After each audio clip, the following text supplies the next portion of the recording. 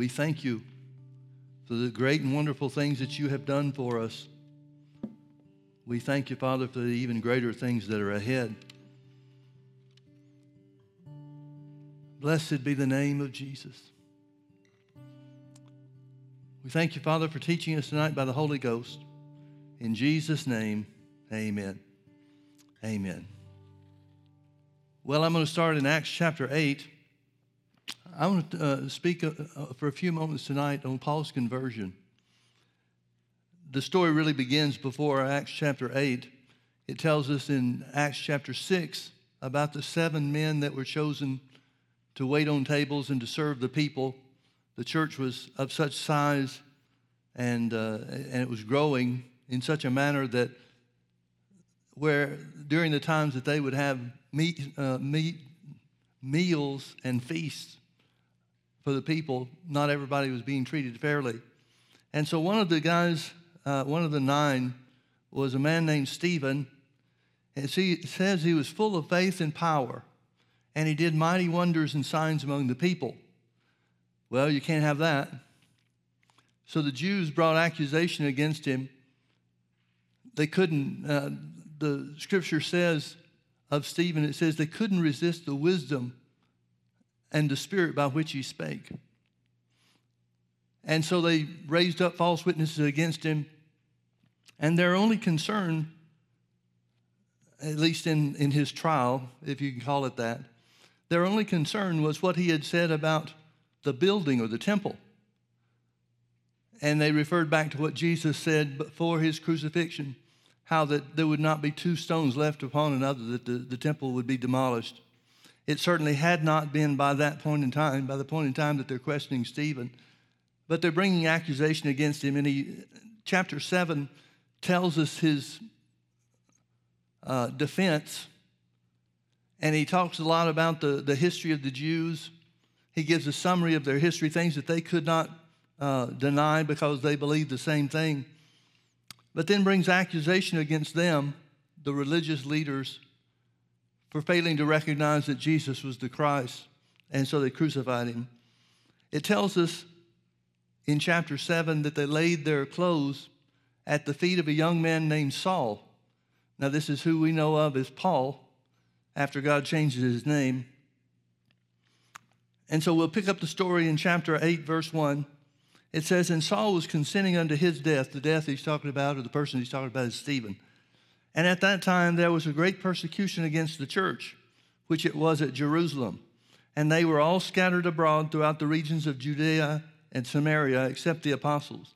Now, we don't know if the stoning of Stephen spurred on the great persecution that's referred to, or if Stephen was just part of the great persecution that was already begun.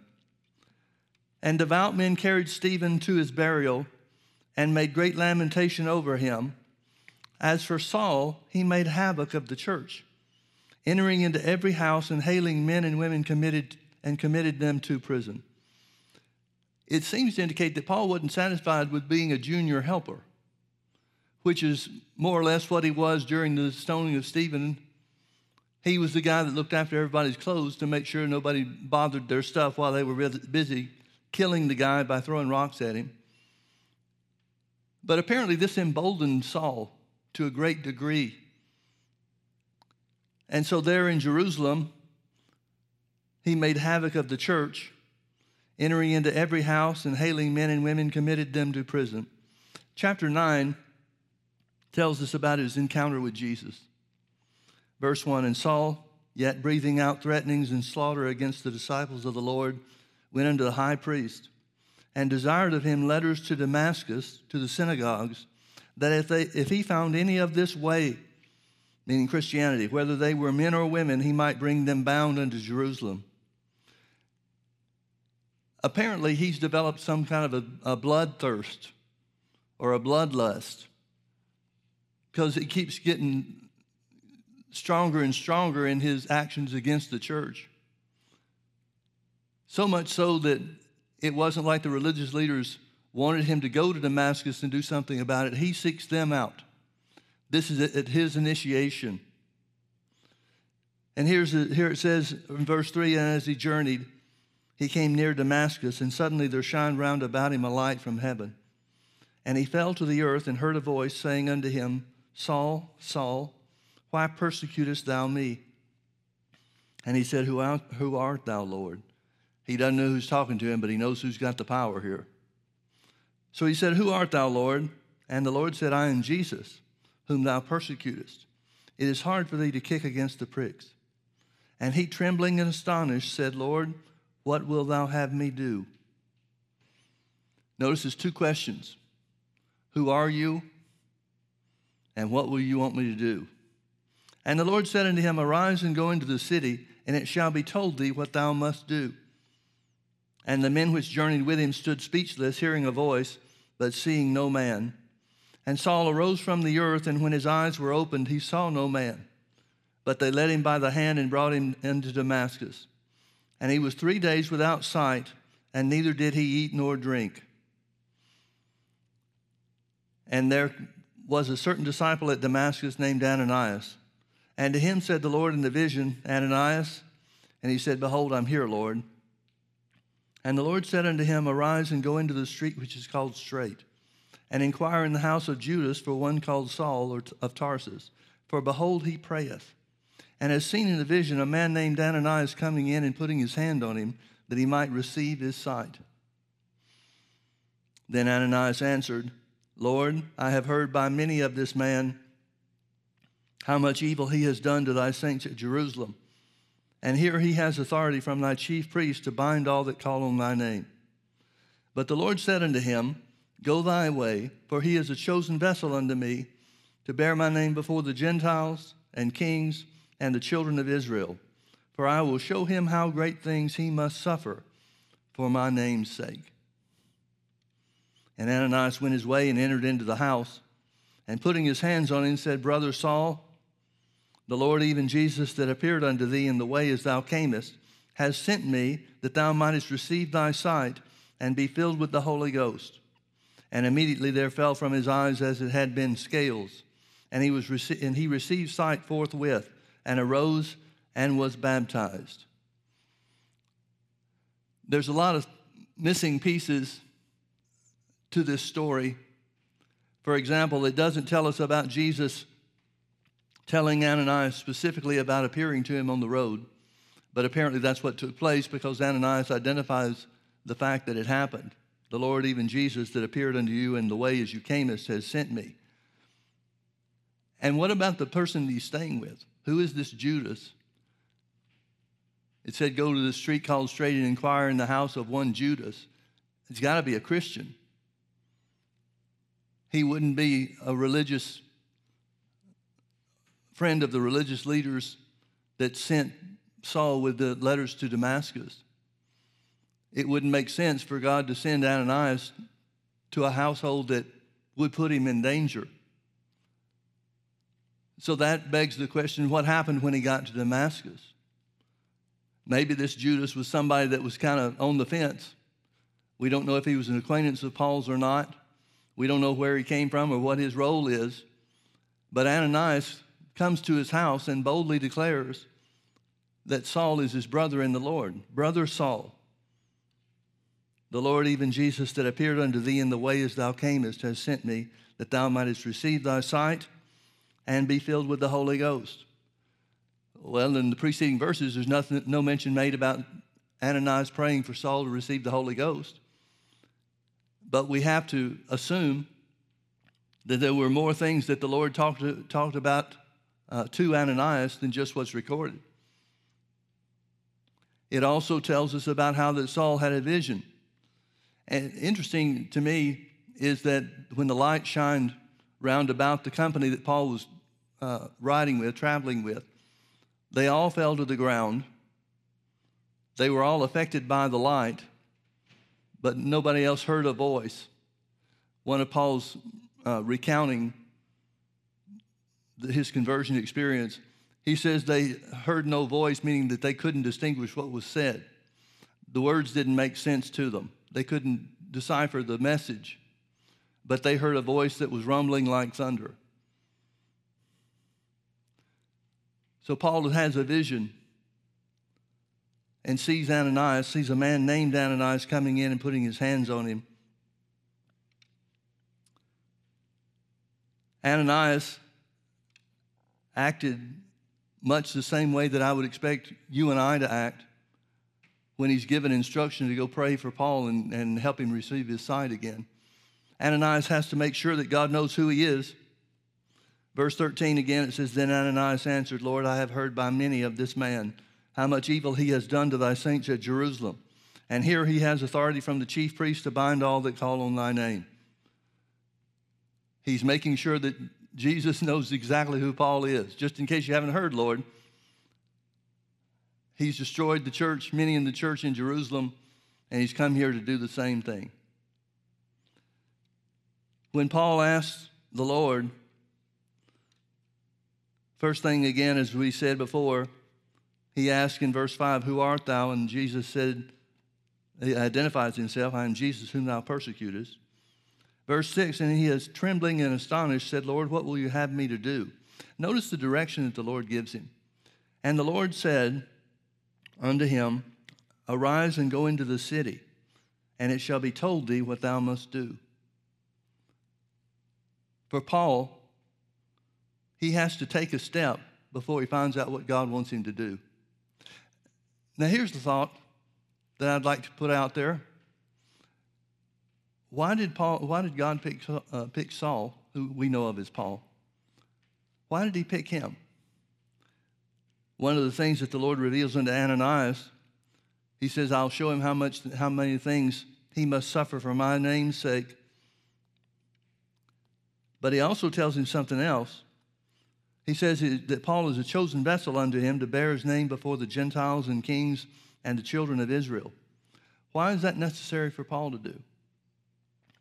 Why doesn't Jesus just appear to Caesar or give Caesar some kind of spectacular experience to bring him into the family of God like Paul had? I dare say that none of us have been saved or got saved the same way that Paul did. This is an out of the ordinary experience, certainly. But why didn't the Lord just do something relating to the kings that were in place? He did that one other time throughout the history of the church in Roman history. It tells us of a Roman emperor named Constantine, that about 305, 306 AD, 275 maybe years after this takes place in Acts chapter 9, he's waging war to become the next emperor of Rome. And before the battle began, there was a cross that appeared in the sky. And all of the men of his army saw it. It was in plain sight of everybody.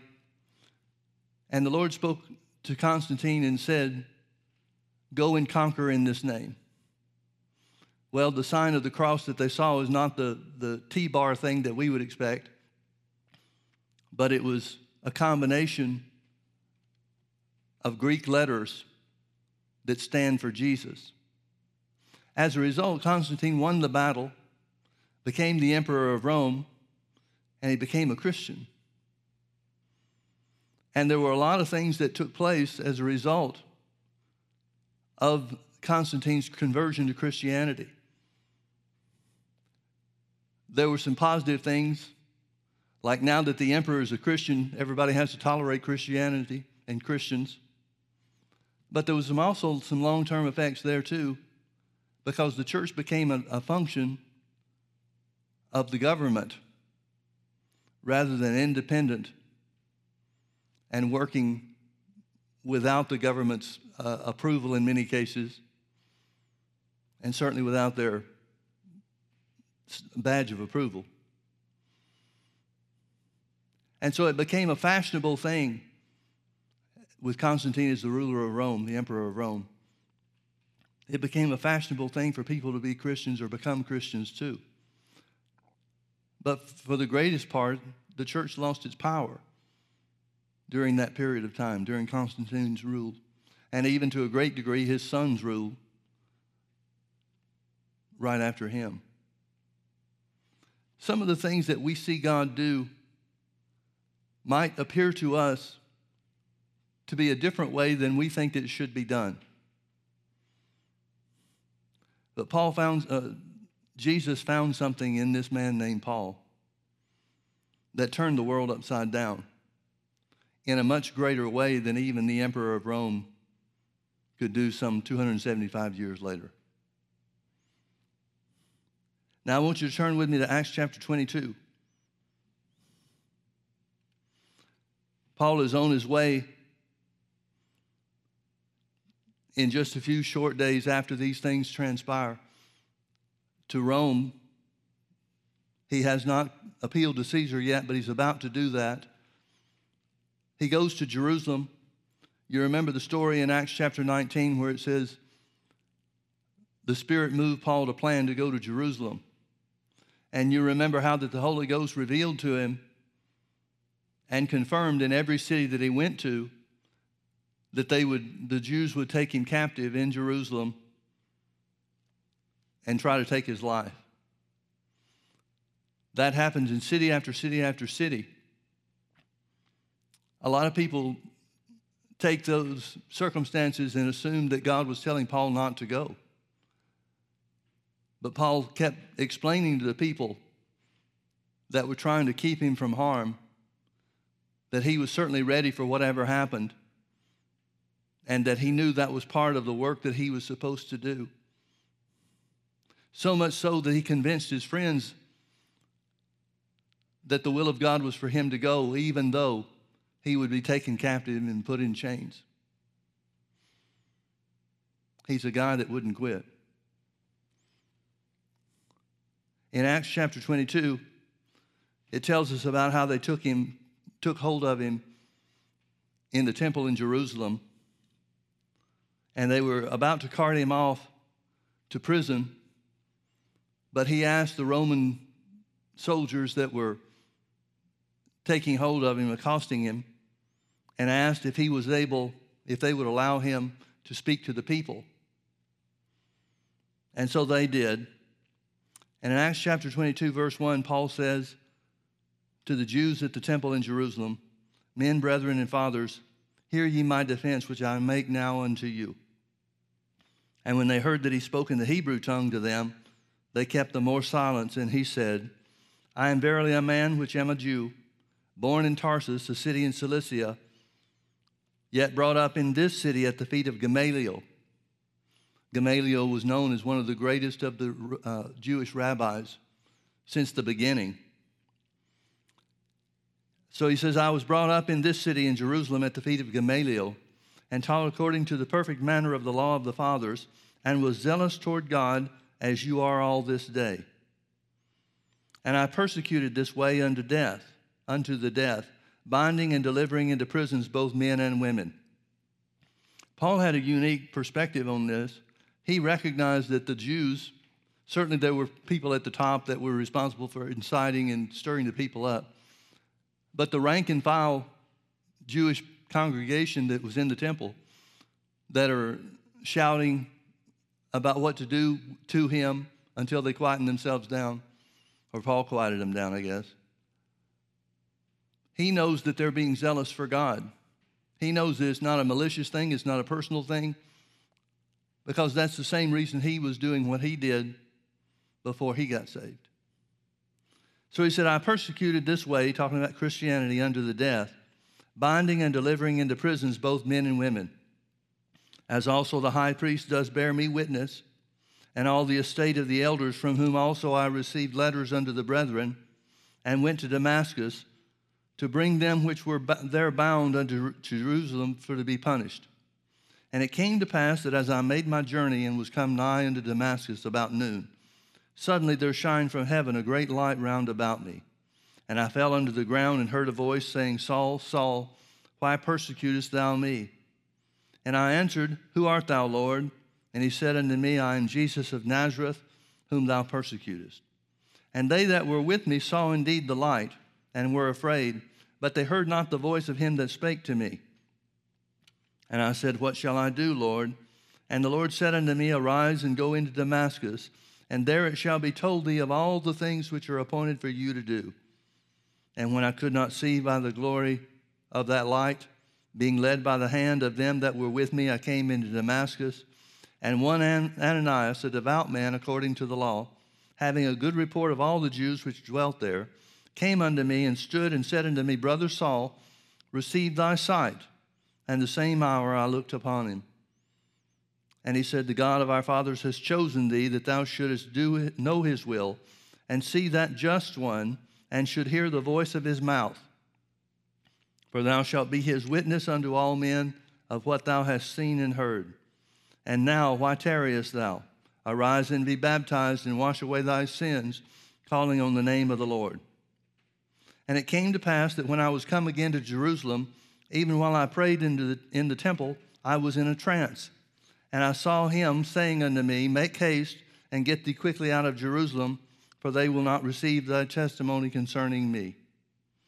And I said, Lord, they know that I imprisoned and beat in every synagogue them that believed on thee. And when the blood of thy martyr Stephen was shed, I also was standing by and consenting unto his death, and kept the raiment of them that slew him. And Jesus said unto him, depart, for I will send thee far hence unto the Gentiles. Now, the book of Acts is written by Luke, the author of the gospel that bears his name as well. And Luke became a part of Paul's company. So even though Luke was not present at some of these things that took place, he was a member of Paul's traveling company. And so there's no telling how many times he's heard this story of what happened. There's no telling how many times he talked to Paul specifically and personally, privately perhaps, to find out all the details of what was done and how it happened. And here we have Paul recounting that same thing, exactly the same thing that the Holy Ghost revealed to us in chapter 9 that the Lord said. He said, arise, go into the city, and it shall be told thee there what thou must do. In other words, Paul had a step to take on his own before he got direction from God. He had to go into the city. He had to put himself in the right place to get the direction of God for his life. Folks, there's so many things that we can look back at in our lives and recognize, even though we didn't know it at the time perhaps, but recognize if we hadn't been in this place, if we hadn't been at this time, then our lives would have gone in a completely different direction. I know a lot of people are willing to believe God and willing to trust God and even obey him in the big stuff, but they don't want to take care of the little things that usually deal with character and integrity. But it's the little things that bring you to the great revelations. It's the carrying out of the little things in life that put us in place for God to use us according to his perfect plan and will. Paul recognizes that Jesus is Lord while he's on the road to Damascus. But there's nothing that guaranteed that that would be his response. The light that shined round about him wasn't just a bright light like the sun, but it was a forceful light. It was the glory of God that knocked him off the animal that he was riding. He recognized the power. He recognized this has got to be God. But he also recognizes that he doesn't know him. He has to ask, who art thou, Lord? He realizes this is not a friendly meeting because of the power that's displayed against him to put him on the ground. He can't look, he can't open his eyes because the glory is so much greater than even looking into the sun would be.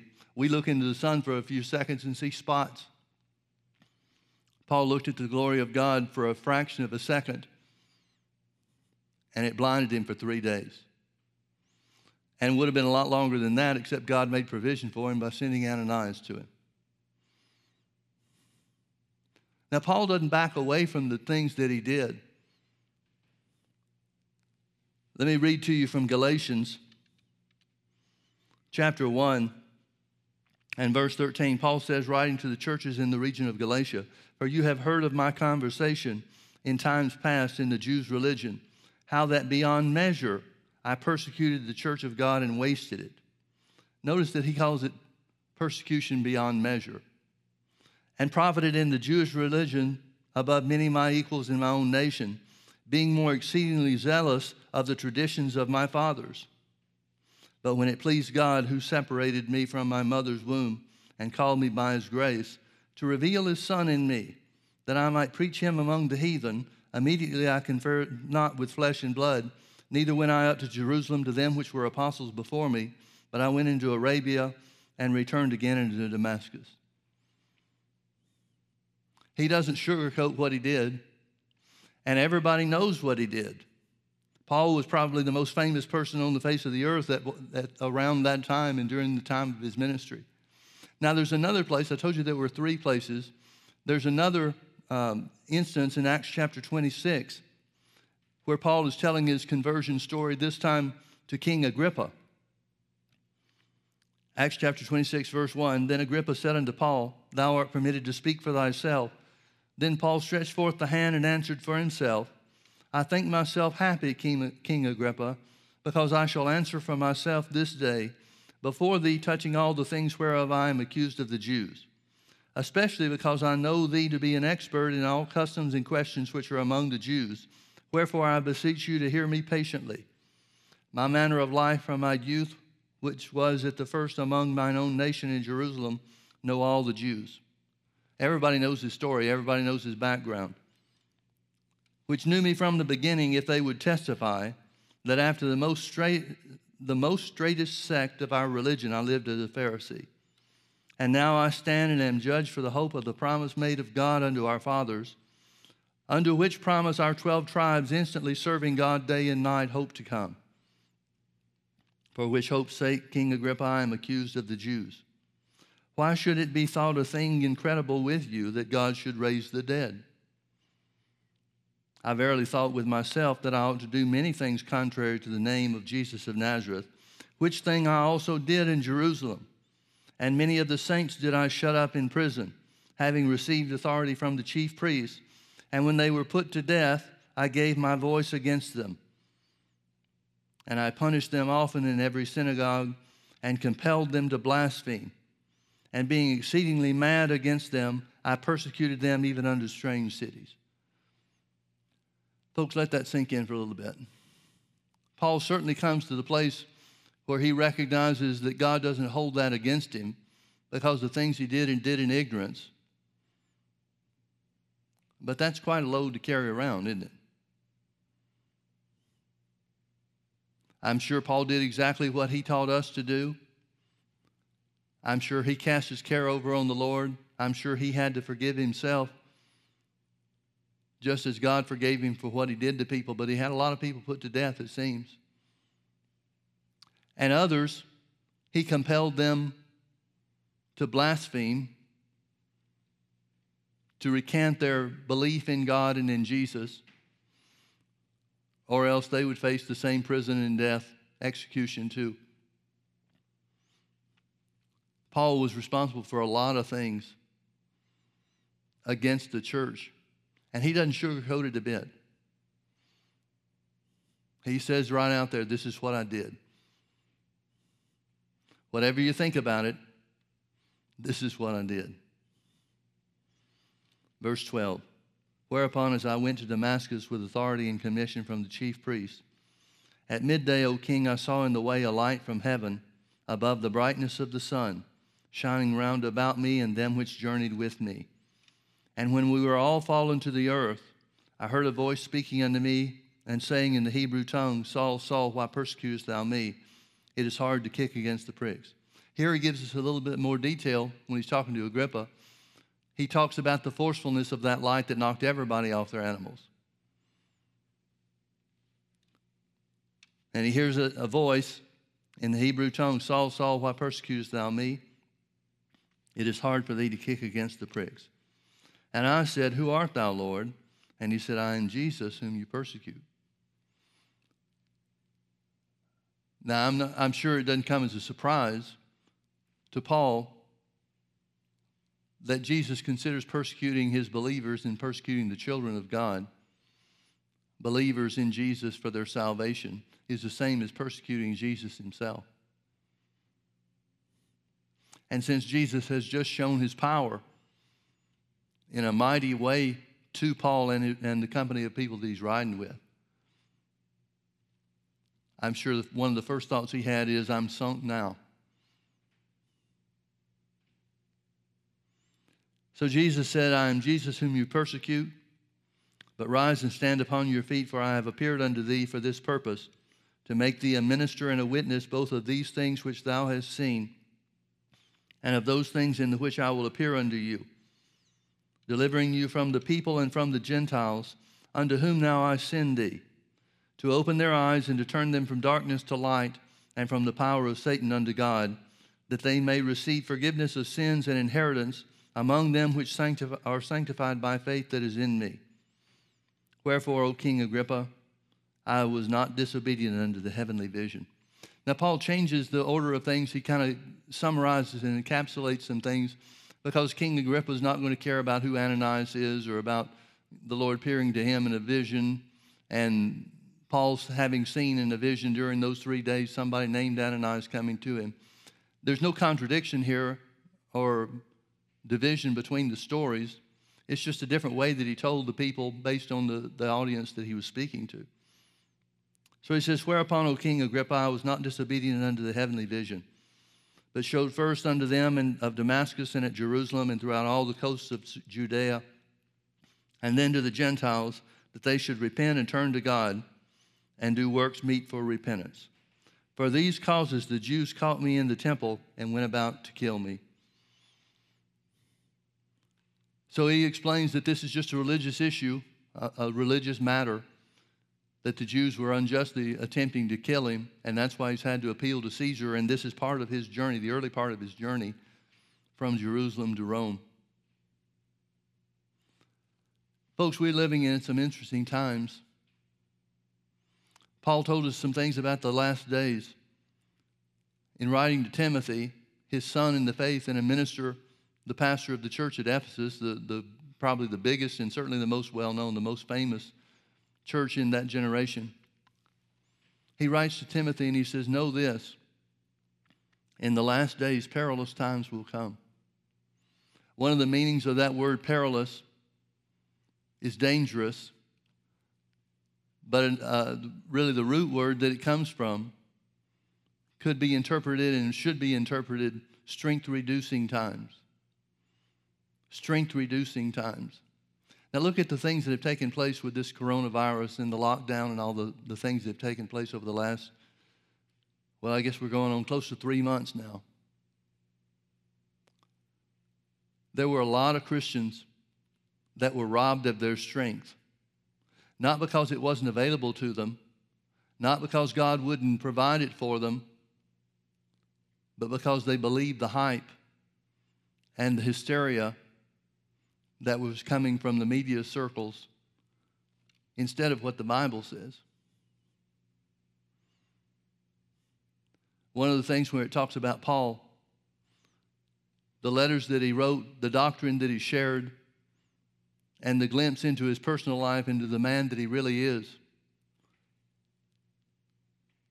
Paul was one person that may be the greatest example of Christianity and the effects of Christianity upon the human life and experience that there ever was.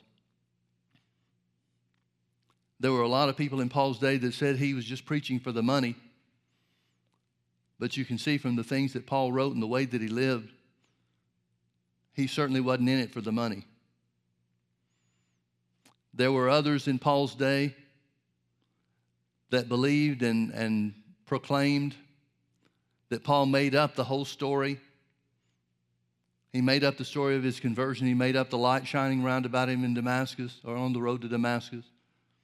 He made up the story about Jesus appearing to him. He made up the future stories about the revelation that Jesus gave him about who we are in Christ and the doctrine that's laid out in all the letters that he wrote to the church. but nobody really considered the question. Paul asked it once, but nobody else ever really considered the question, what was in it for him to lie about this stuff? He's persecuted by the Jews. In 2 Corinthians chapter 11, it gives us a list of all the things that he's endured: beatings, stonings, imprisonment, being shipwrecked, in perils in the cities that he goes to, in perils in the countryside as he journeys on to the places that the Lord wants him to go, in perils of robbers, in perils of false brethren. That may have been the worst of the bunch. At least it seems so from Paul's writings. Paul was either the greatest example of how the new birth utterly changes a human being, or he was the biggest lunatic that has ever been memorialized in history.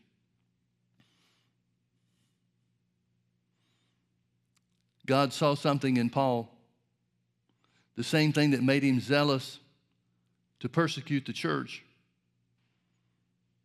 that same refusal to quit, that same focus is what made him, in my opinion, the greatest of the apostles. Certainly for the works that they did. Paul even says it about himself. He says, I've labored more fervently than any of the other apostles. I've worked harder than anybody. I wouldn't be surprised if some of his motivation there was him trying to make up for the things that he did and the persecutions that he brought against the church before he knew Jesus. And of course, that would be a foolish endeavor. You never can do that. He never would be able to do enough to satisfy himself. He's already been forgiven by God. The people that are in heaven don't want to come back to the earth. They're glad with where they are. But I just know my own thinking and the way that I would approach this same type of stuff. That'd be hard to get past. That may have been the greatest act of faith in Paul's life that we ever have record of. To be able to choose to accept righteousness, knowing full well the things that you did against people that were innocent, people that loved God just like he does now. One thing about the last several weeks, we found out who values the church and who doesn't. I was so glad last week when President Trump announced that churches were essential. I thought for a while there I might have to go get a part-time job at Walmart as a greeter.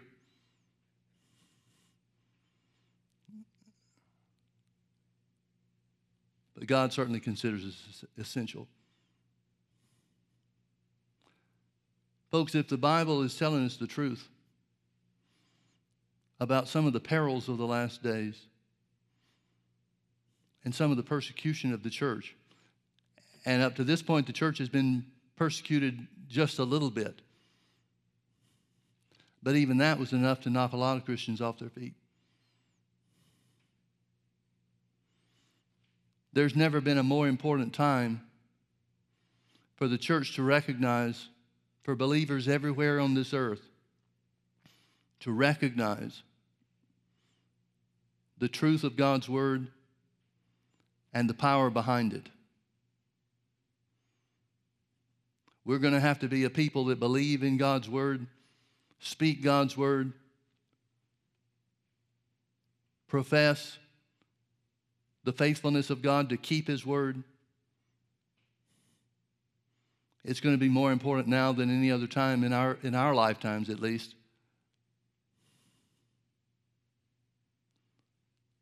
But just as I mentioned earlier in the service about how the church under Constantine ruled as the emperor of Rome, or emperor of the Roman Empire, just as the church began to lose some of its power because becoming a Christian was a fashionable thing to do, Confessing Jesus as your Lord and Savior was done by many, not because they believed in God or believed in what Jesus did, but so they might curry some greater favor from the emperor himself. But just as that watered down the power of God on display to a great deal during those days, when you look at the church under persecution, those become the church's finest hours.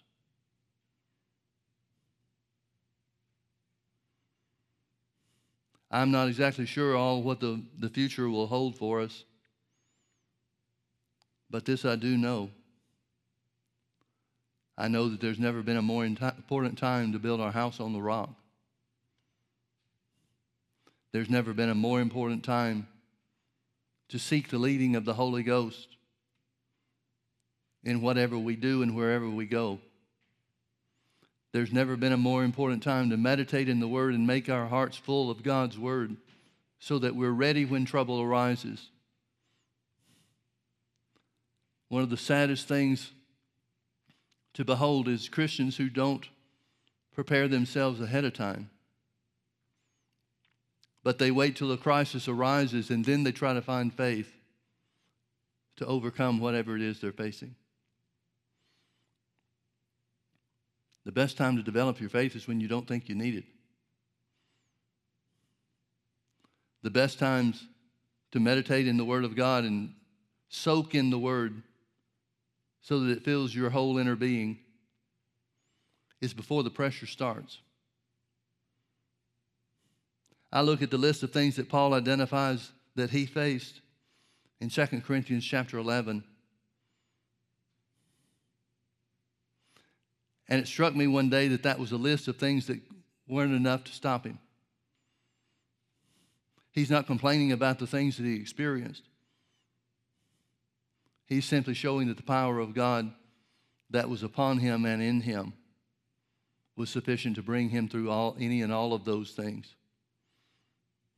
It's quite an impressive list when you recognize that those attacks of the devil, as strong as they were, as great as they were, and as often as they were never going to cause him to stop. What a tremendous example Paul's life is to us. Now, folks, don't get me wrong. I don't have a martyr wish. But I do desire, maybe more than anything else in my life, to see the glory of God on display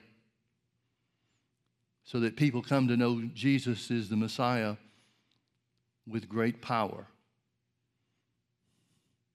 and not just enticing words of man's wisdom. So for that reason, I continue to pray for the glory of God.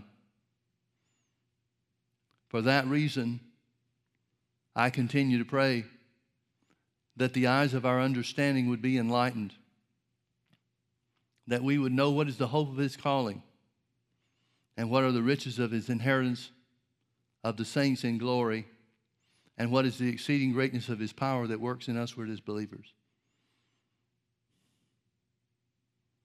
More than anything, I want to know the hope of his calling. I want to know the riches of the glory of his inheritance in us because of what Jesus did. And I want to know the exceeding greatness of his power at work to help and bless other people. I trust that you want the same things. Let's pray. Father, in the name of Jesus, we welcome another opportunity to pray according to your word. You said, Lord, that the glory of the latter house shall be greater than of the former. You said in your church you would give peace. Therefore, Father, I thank you for manifesting your glory. I thank you for sending the rain, the moving of the Holy Ghost, to bring forth this precious fruit of the earth. I thank you, Father, for opening the eyes of our understanding that we might see the work that you have for us to do, willingly engaged in it, and confirm your word with signs following. Father, I thank you for giving us boldness to speak your word by stretching forth your hand to heal, and that signs and wonders and miracles might be done in the name of the Lord Jesus. Father, we thank you for strengthening us to make us worthy of the great sacrifice that Jesus made on our behalf. And Father, we thank you for a display of your power and a manifestation of your presence so that the whole earth would truly be filled with the knowledge of your glory. We pray these things believing in the precious and holy name of Jesus. Amen. Amen. Thanks for being with us. We hope you can come out and be with us Sunday morning when we have another live service. But if not, then be ready to bring us into your home online through Facebook or YouTube. Thank you so much for being a part of us. We love you.